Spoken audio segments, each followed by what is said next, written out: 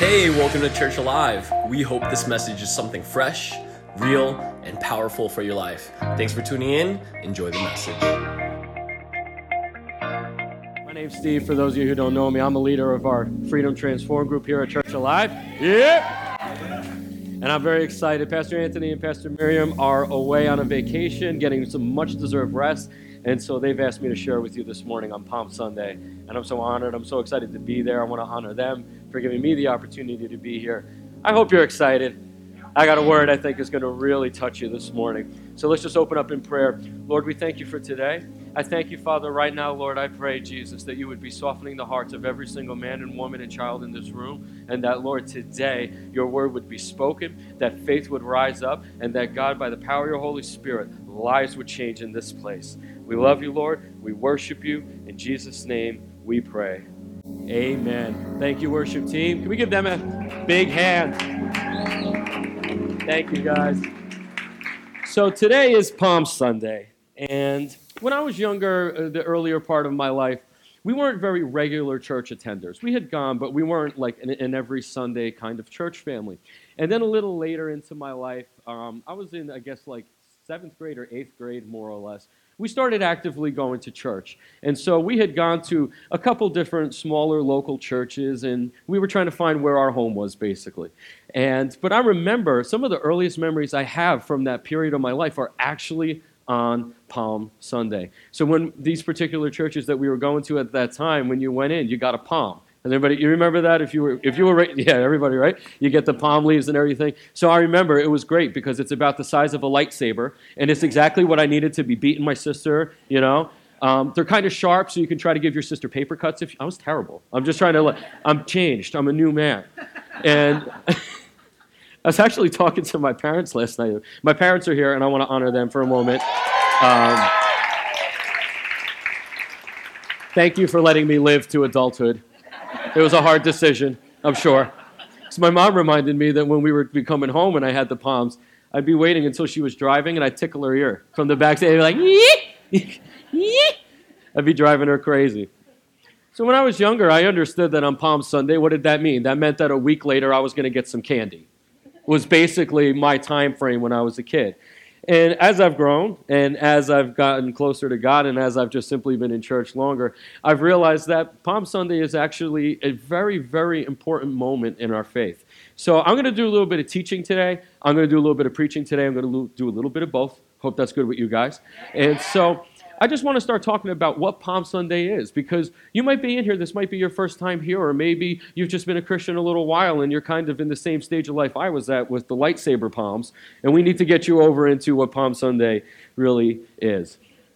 So Palm Sunday, in essence, is the day that Jesus proclaimed himself to be king.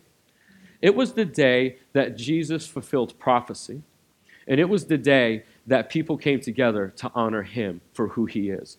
So what happened was, a little bit before, Jesus told two of his disciples to go into a city, and they would find a donkey that had never been ridden on ever. And he said, get that and bring it to me.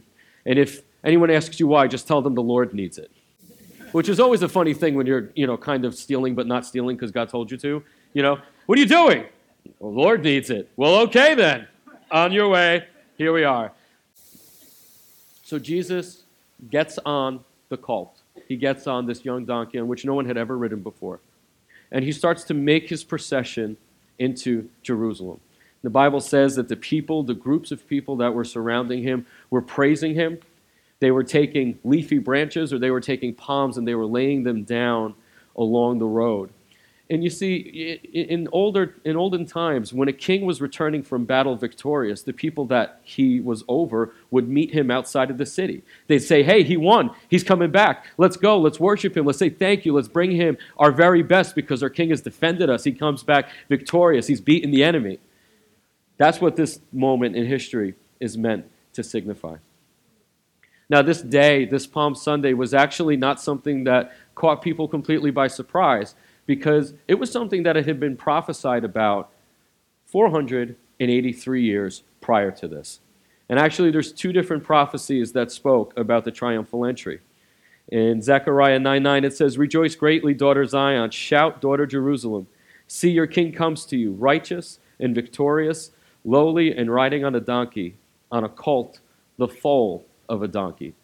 So in Zechariah, he kind of paints the picture of what was going to happen, how this was going to occur. And actually, in the book of Daniel, there is a series of numbers that in Daniel chapter 9, that he indicates how long it would be. And do you know that some historians and some theologians have done some number crunching, and based on other historical events that we know, this happened exactly to the day that Daniel said it would, 483 years later, or 173,880 days.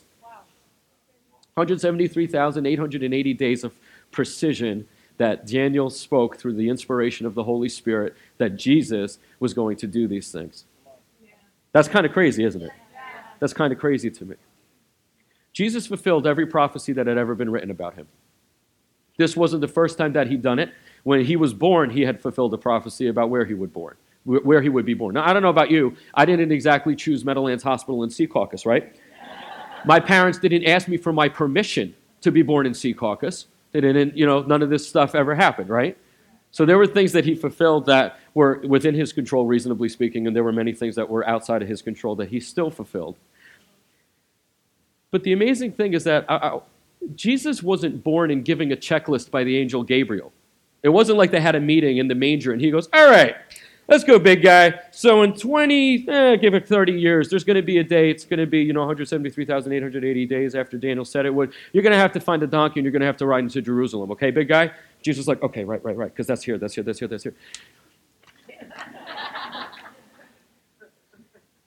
When people wrote prophecy about Jesus, it wasn't something that he had to live up to.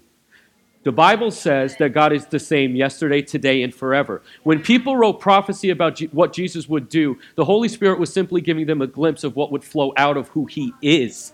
So it wasn't a checklist. It wasn't something that he had to live up to. It wasn't something that he went, all right, guys, tomorrow's going to be Donkey Day. So around 2, make it 3. We're going to start getting this thing out of the way. He did it because he was in perfect submission to the Father. He did it because it simply is who he is. He is our King. He is victorious. He is all of these things. So when people wrote about these prophesied about him, it wasn't that he had to just catch up and he had to, make the mark and he had to dot the I's and cross the T's. It was that he just had to be who he was. So on Palm Sunday, very often we talk about the palms. Sometimes we talk about the donkey, about the faithfulness of the disciples who went and listened to what Jesus had said and went and got the donkey and brought it to him. Sometimes we talk about the people. This is where we get Hosanna in the highest from. If you know that song from way back, I don't know if it's way back, but Hillsong a little while ago, I don't want to date myself, Hosanna was the anthem of the church. That's where we get that from. But I wonder, besides the clothes on the ground and the palms being laid down and the donkey and the fulfillment of prophecy, I wonder if today we could look at Palm Sunday just a little bit differently. Because everything that Jesus did, he was in perfect submission to the Father, but he led a life that's worthy to be emulated. He was a model for us to follow. So I wonder if today we could look at Palm Sunday, not so much the event itself, but look at Palm Sunday as a spiritual principle that you and I should be following in our life. Pastor Anthony asked me to speak this weekend several weeks ago, and as I was praying and as I was seeking God about really what he wanted me to talk about today, I was driving home. I was down in South Jersey for work. And if you're coming, when you're coming back north on the Parkway, you pass the PNC Bank Arts Center, and then right past it, you get to that open kind of like swampy area with just some waterways and everything. You guys are great. You're from New Jersey. You came home from Cape May before. You know what I'm talking about. Right there. A song by Brian and Katie Torwalt called Praise Before My Breakthrough came on my radio. And as I was listening to that song, it was just like God just dropped it on me about Palm Sunday. So today, I want to share about how Palm Sunday was a spiritual model that we should follow. And that's why the title of my message today is I'll Praise Before My Breakthrough. We know that Jesus modeled the way we are to live. In John chapter 13, it says, he said, "You call me teacher and Lord, and you are right, for so I am. If I then, your Lord and teacher, have washed your feet, you also ought to wash one another's feet. For I have given to you an example that you should do just as I have done to you. This is one instance in which Jesus acknowledged that his actions are something that the disciples should be emulating, that it is a model for us to follow. But it's not just this isolated thing of washing each other's feet that you and I are supposed to be following. It's everything else that Jesus ever did. It's how he lived in submission to the Father. It's how he followed and listened to the voice of the Holy Spirit. So today, though, for a few minutes, I want to take a little bit of a detour to the Old Testament. So today, if you got your Bibles with you, if you want to open up to 2 Chronicles chapter 20, I'd love to encourage you to bring your Bibles to church. We're going to be looking at the Old Testament because the reality is that so much of what we see happening in the Old Testament, even though it happened in real life and it happened with real people, it actually shows spiritual examples that are very present in the New Testament. And so today, we're going to be looking at a king, and his name is Jehoshaphat. Everyone say that with me. It's fun. Jehoshaphat. You got to get the sh in there. Jehoshaphat. Awesome. So in 2 Chronicles chapter 20, we find King Jehoshaphat. He was actually a very good king. He honored God with his life. He followed God. He instituted reforms in the kingdom of Judah. So at this time in history, Israel and Judah were actually two separate kingdoms.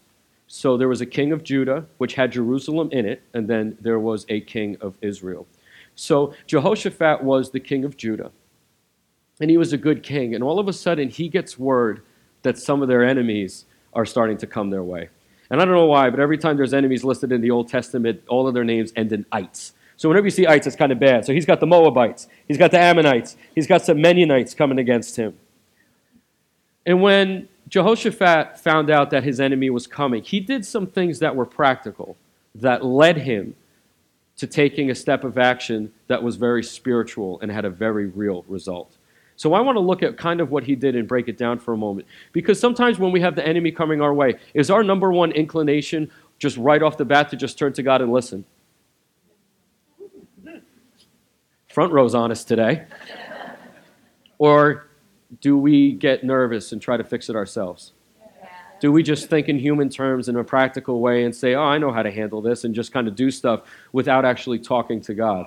So there's a practical component when an enemy is coming into our world that we should be aware of. So the first thing that Jehoshaphat did that day, he prayed. But he didn't pray, Lord, woe is me. There's an enemy coming and just protect me. Just deal with it. He didn't even pray so much and say, God, oh, what have we done? What have we done? I want to read to you. It's not going to be on the screen, but I want to read to you what he prayed because I think it sets a very nice example. He said, O Lord, God of our fathers, are you not God in heaven? You rule over all kingdoms and nations. In your hand are power and might, so that none is able to withstand you. Did you not, our God, drive out the inhabitants of this land before your people Israel and give it forever to the descendants of Abraham, your friend? The first thing he did was he didn't talk about his problem. He talked about how big his God is.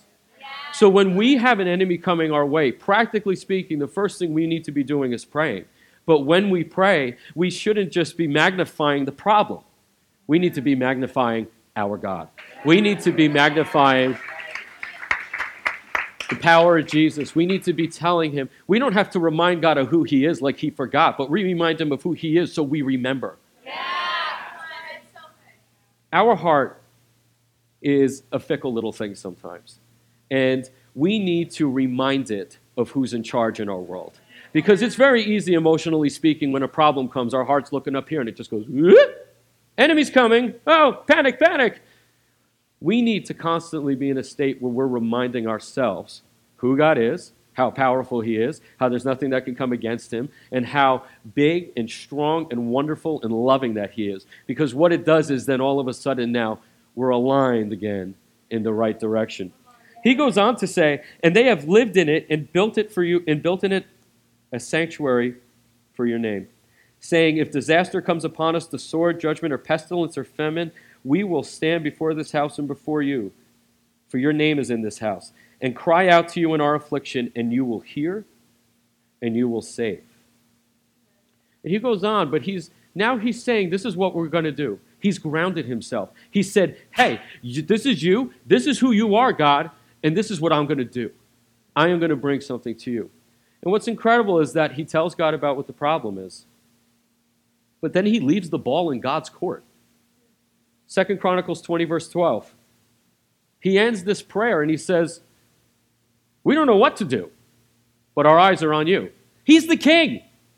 He's supposed to have the answers. He's in front of his entire nation right now, magnifying God. Now, can you imagine you're standing there and your king is worshiping and he's saying, God in heaven, all powerful. You're like, yes. And then he's like, we have enemies coming our way. And you're like, yeah, we do. King, tell him what we're going to do. I got no idea, God, but we're going to wait for you. And everybody's going, you kidding me? You don't have a plan? But how often do we try to make plans on our own strength and they don't seem to work out so well? We need to, when an enemy is coming, remind ourselves who God is. But then the second thing is we have to listen. Oops, sorry about that. We don't listen as much as we should, do we? Because when problems come our way and issues come our way, often the voice that's screaming loudest isn't the one of faith inside of us. And so we need to orient ourselves, put God first, make sure he's bigger than everything else, and then get to a point where we listen. Because God sent a prophet to them. Right after the king said, we don't know what we're doing. Please send somebody to talk to us. He sent a prophet.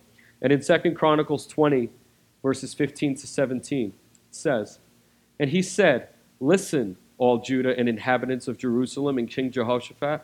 Thus says the Lord to you, do not be afraid and do not be dismayed at this great horde, for the battle is not yours but God's. Tomorrow, go down against them. Behold, they will come up by the ascent of Ziz. You will find them at the end of the valley, east of the wilderness of Jeruel. You will not need to fight this battle. Stand firm, hold your position, and see the salvation of the Lord on your behalf, O Judah and Jerusalem. Do not be afraid and do not be dismayed. Tomorrow go out against them, and the Lord will be with you. Now, that's an answer. But if you read it, it sounds like they still have to go. They still got to do something, right? So God said, you got to show up. You got to stand firm, but I'm going to fight this battle for you. Now, if I'm hearing this and I'm in that crowd, I'm already thinking to myself, okay, I'm going to have to do something. I got to go there. It says stand firm. Does that mean they're going to race up till they're like an inch from my face and then God's going to smite them? What does this mean? But they did what they were told. They listened. Now, this prophet was inspired by the Holy Spirit to bring an answer that they were seeking from God. You and I have the Holy Spirit within us all the time. We don't have to wait for a person to listen and be obedient and come into our world, even though that happens. We have him here. We have the Word of God, which is more powerful, which is sharper than any two-edged sword. It is the truth by which we fight our battles. You and I have tools at our disposal that these people didn't. So the next day, they listened. They showed up to the battle. And before they got to the appointed place, they got a worship band together. And it says in 2 Chronicles 20, verses 22 and 23, and when they had began to sing and praise, the Lord set an ambush against the men of Ammon, Moab, and Mount Seir who had come against Judah, so that they were routed. For the men of Ammon and Moab rose against the inhabitants of Mount Seir, devoting them to destruction. And when they had made an end of the inhabitants of Seir, they all helped to destroy one another. The praise of God not only brought the answer, but it caused the enemy to destroy itself. It caused an implosion in the enemy camp. Everybody was killing everybody. There was no rhyme or reason. Now, what's incredible, when Jehoshaphat and his men showed up, they thought they were coming and maybe having to face a battle. They thought maybe they were going to have to come and at least stand firm against an enemy. The Bible says that after this happened, when they showed up to the appointed time, ready to go because they had praised God, they had listened, they had prayed, and they had worshiped, when they showed up to the battle, there was not one living person left to fight. Not one. They praised before their breakthrough. And in practical ways, I have a really bad example, but I think it's going to resonate with a lot of people in here today. As I've gotten older, I've started to like eating donuts. Now I'm at a point in my life where I'm really teetering on the edge of really not needing more donuts. Not quite washboard anymore, but we're getting to a point where like I really should not be eating donuts. And I'll be honest with you. I pull up sometimes to Dunkin' Donuts and I'm going to get myself a coffee in the afternoon after a long day out in the field work, you know. You know when it's raining in Israel and you're just like soaked and you're just like, I got to get warm, I need a coffee. And I go, oh, maybe a French cruller should be in there. And I literally will sit in my car for probably 30 seconds saying, you know you shouldn't do it, Steve. You're not setting yourself up for success. Transform men, transform me, but I'm still struggling, guys. What happened there is like if I put on worship and I go into Dunkin' and they don't have the donut that I like. The battle's been won. I'm not about to go Boston cream. I hate that thing. I want French cruller. And if it's not there, then I got no donut to eat. And if I got no donut to eat, I'm in better shape. Right? Does that make sense? They showed up and there was no battle to fight. Why do you think praise and worship is so important? Why do you think you should be here not during the third song after you've gotten a coffee? Why do you think we should be honoring the house and honoring God by being here at the beginning? It's because literally things shift off you during worship. Things break during worship. This is not something that we just come together to sing and feel good about ourselves. It's to focus our eyes on God and to really be fighting a spiritual battle when it's happening.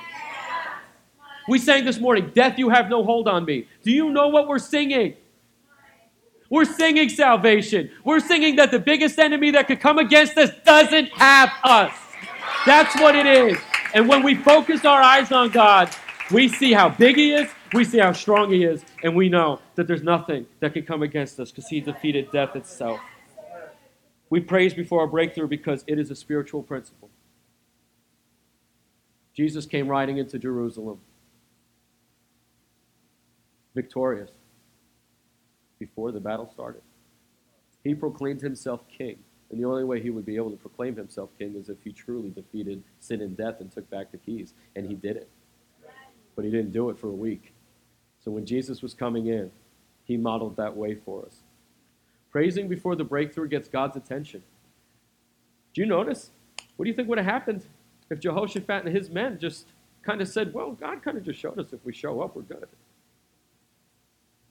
Let's just go there and see what happens. No, they said we're going to honor God. We're going to worship Him because He is worthy of all praise. We are going to bring our very best to Him. And we know that in that moment, God shifted things. Praise before the breakthrough creates an atmosphere of faith for God to operate in. It focuses me back on God and off of my problems. Focuses me back on God and off of anything that's ever happened to me. It's focused me back on God, and it's taken my attention away from my doubts. Because in all of those things, we can't have any of that when we're trying to fight for a breakthrough. And praise before the breakthrough is what Jesus modeled. So I want to ask you today, what enemy are you facing that you need victory over?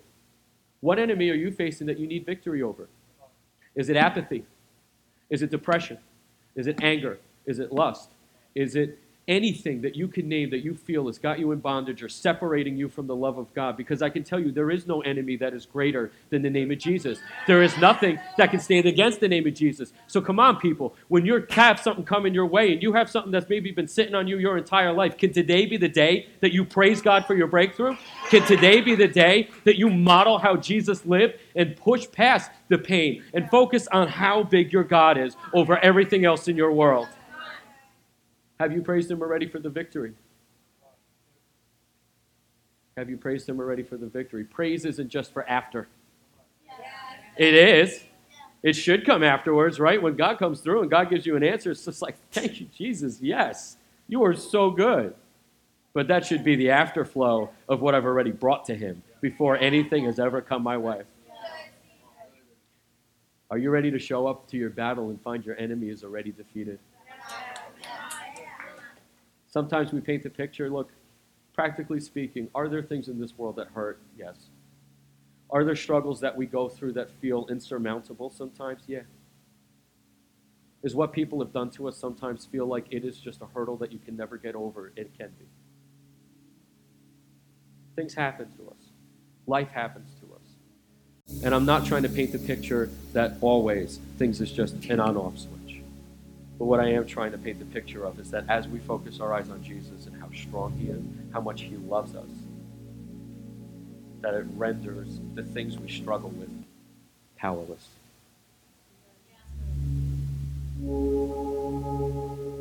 So the last question I want to ask you today, are you ready to lay hold of everything that Jesus paid for you to have?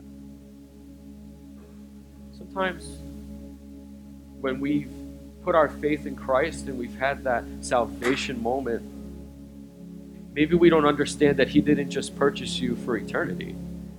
He purchased and paid the ultimate price so that here on earth you could have a victorious life. So you could be free of your bondage, so that you could impact people. In Colossians 2:15 it says he disarmed the rulers and authorities and put them to open shame by triumphing over them in him. Jesus has the keys, my friends. He has the solution and the answer to everything we could ever struggle with. And he has the name that is more powerful, more beautiful, more wonderful than anything else in the entire world. And there is nothing that can stand against it. Nothing that can stand against his love and his name. So, right before Jesus came in on his triumphant entry, as he was on his way, about 20 miles away in the city called Bethpage, there was a man named blind Bartimaeus. He was a Gentile, so he wasn't a Jewish man. And he cried out to Jesus on the side of the road, "Son of David, have mercy on me." And he got Jesus' attention. And Jesus had him brought over, and he said, "What do you want?" And blind Bartimaeus didn't say, "Oh, I want to be the most powerful of your disciples." He didn't ask for riches. He didn't ask for power. He said, "Lord, I want to see." And Jesus healed him of his blindness. So before Jesus proclaimed victory over death and came in triumphant, he opened the eyes of a man that represents the entire world. As if to say, "Hey, Bartimaeus, watch what I'm going to do." And after, in the book of Mark, after the triumphant entry, it says that Jesus, in Mark 11:11, it says that Jesus, after he'd entered into Jerusalem, he went into the temple. And when he had looked around at everything, as it was already late, he went out to Bethany with the 12. He didn't do a miracle. He didn't pull out a scroll and start reading from the prophets. After he proclaimed victory over death, Jesus walked into the only building that represents his body on earth, the temple. In John chapter 2, Jesus said, "Tear down this temple and I'll raise it up in 3 days." And the Jewish people around him said, "Bro, it took 47 years to build this thing. You crazy." So we know that Jesus saw the temple as a representation of himself. So after he proclaimed victory over death, he walked into the building that represented the body that would be broken for you and me 5 days later, and he looked around. I wonder what he looked at. Did he look around thinking, "I'm going to be broken for them"? Did he look around knowing that blood would be shed and knowing that he would pay the ultimate price to overcome death and eternal separation from him? But you know what he did? He'd already said he won. Yeah. So while he was in that building, even though he was looking around thinking, "Oh, I'm going to be broken for them," I'm sure that the faith came because he said, "Yeah, but I love them and I'm going to bring them home. And I'm coming back." Because on Easter Sunday, there was a breath that came into a body that was dead, and that moment changed it for you and me. Yeah! Yeah!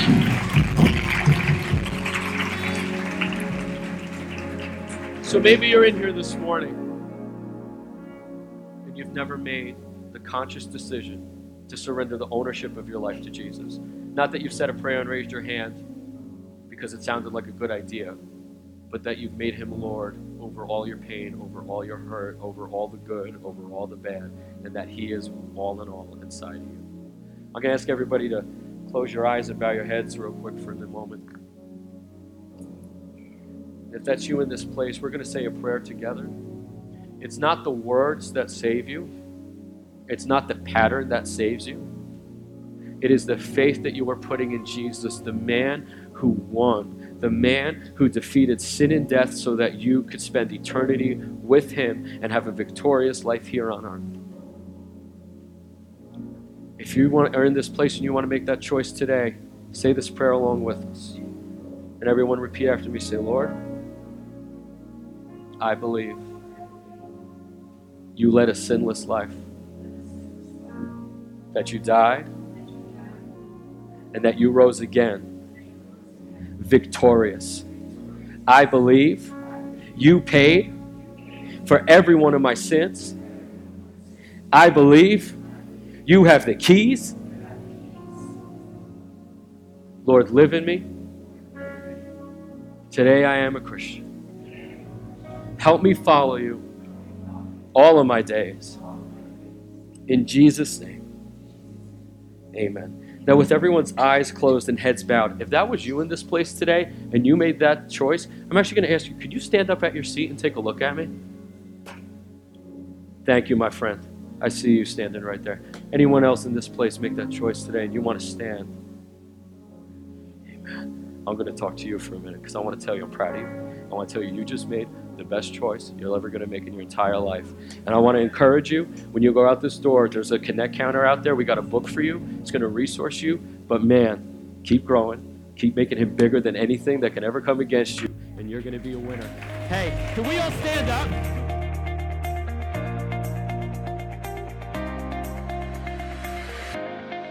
If you want to hear more empowering messages and learn more about Church Alive, make sure to follow us on social media and check out our website at churchalive.tv. We hope to see you this weekend. Have a great week.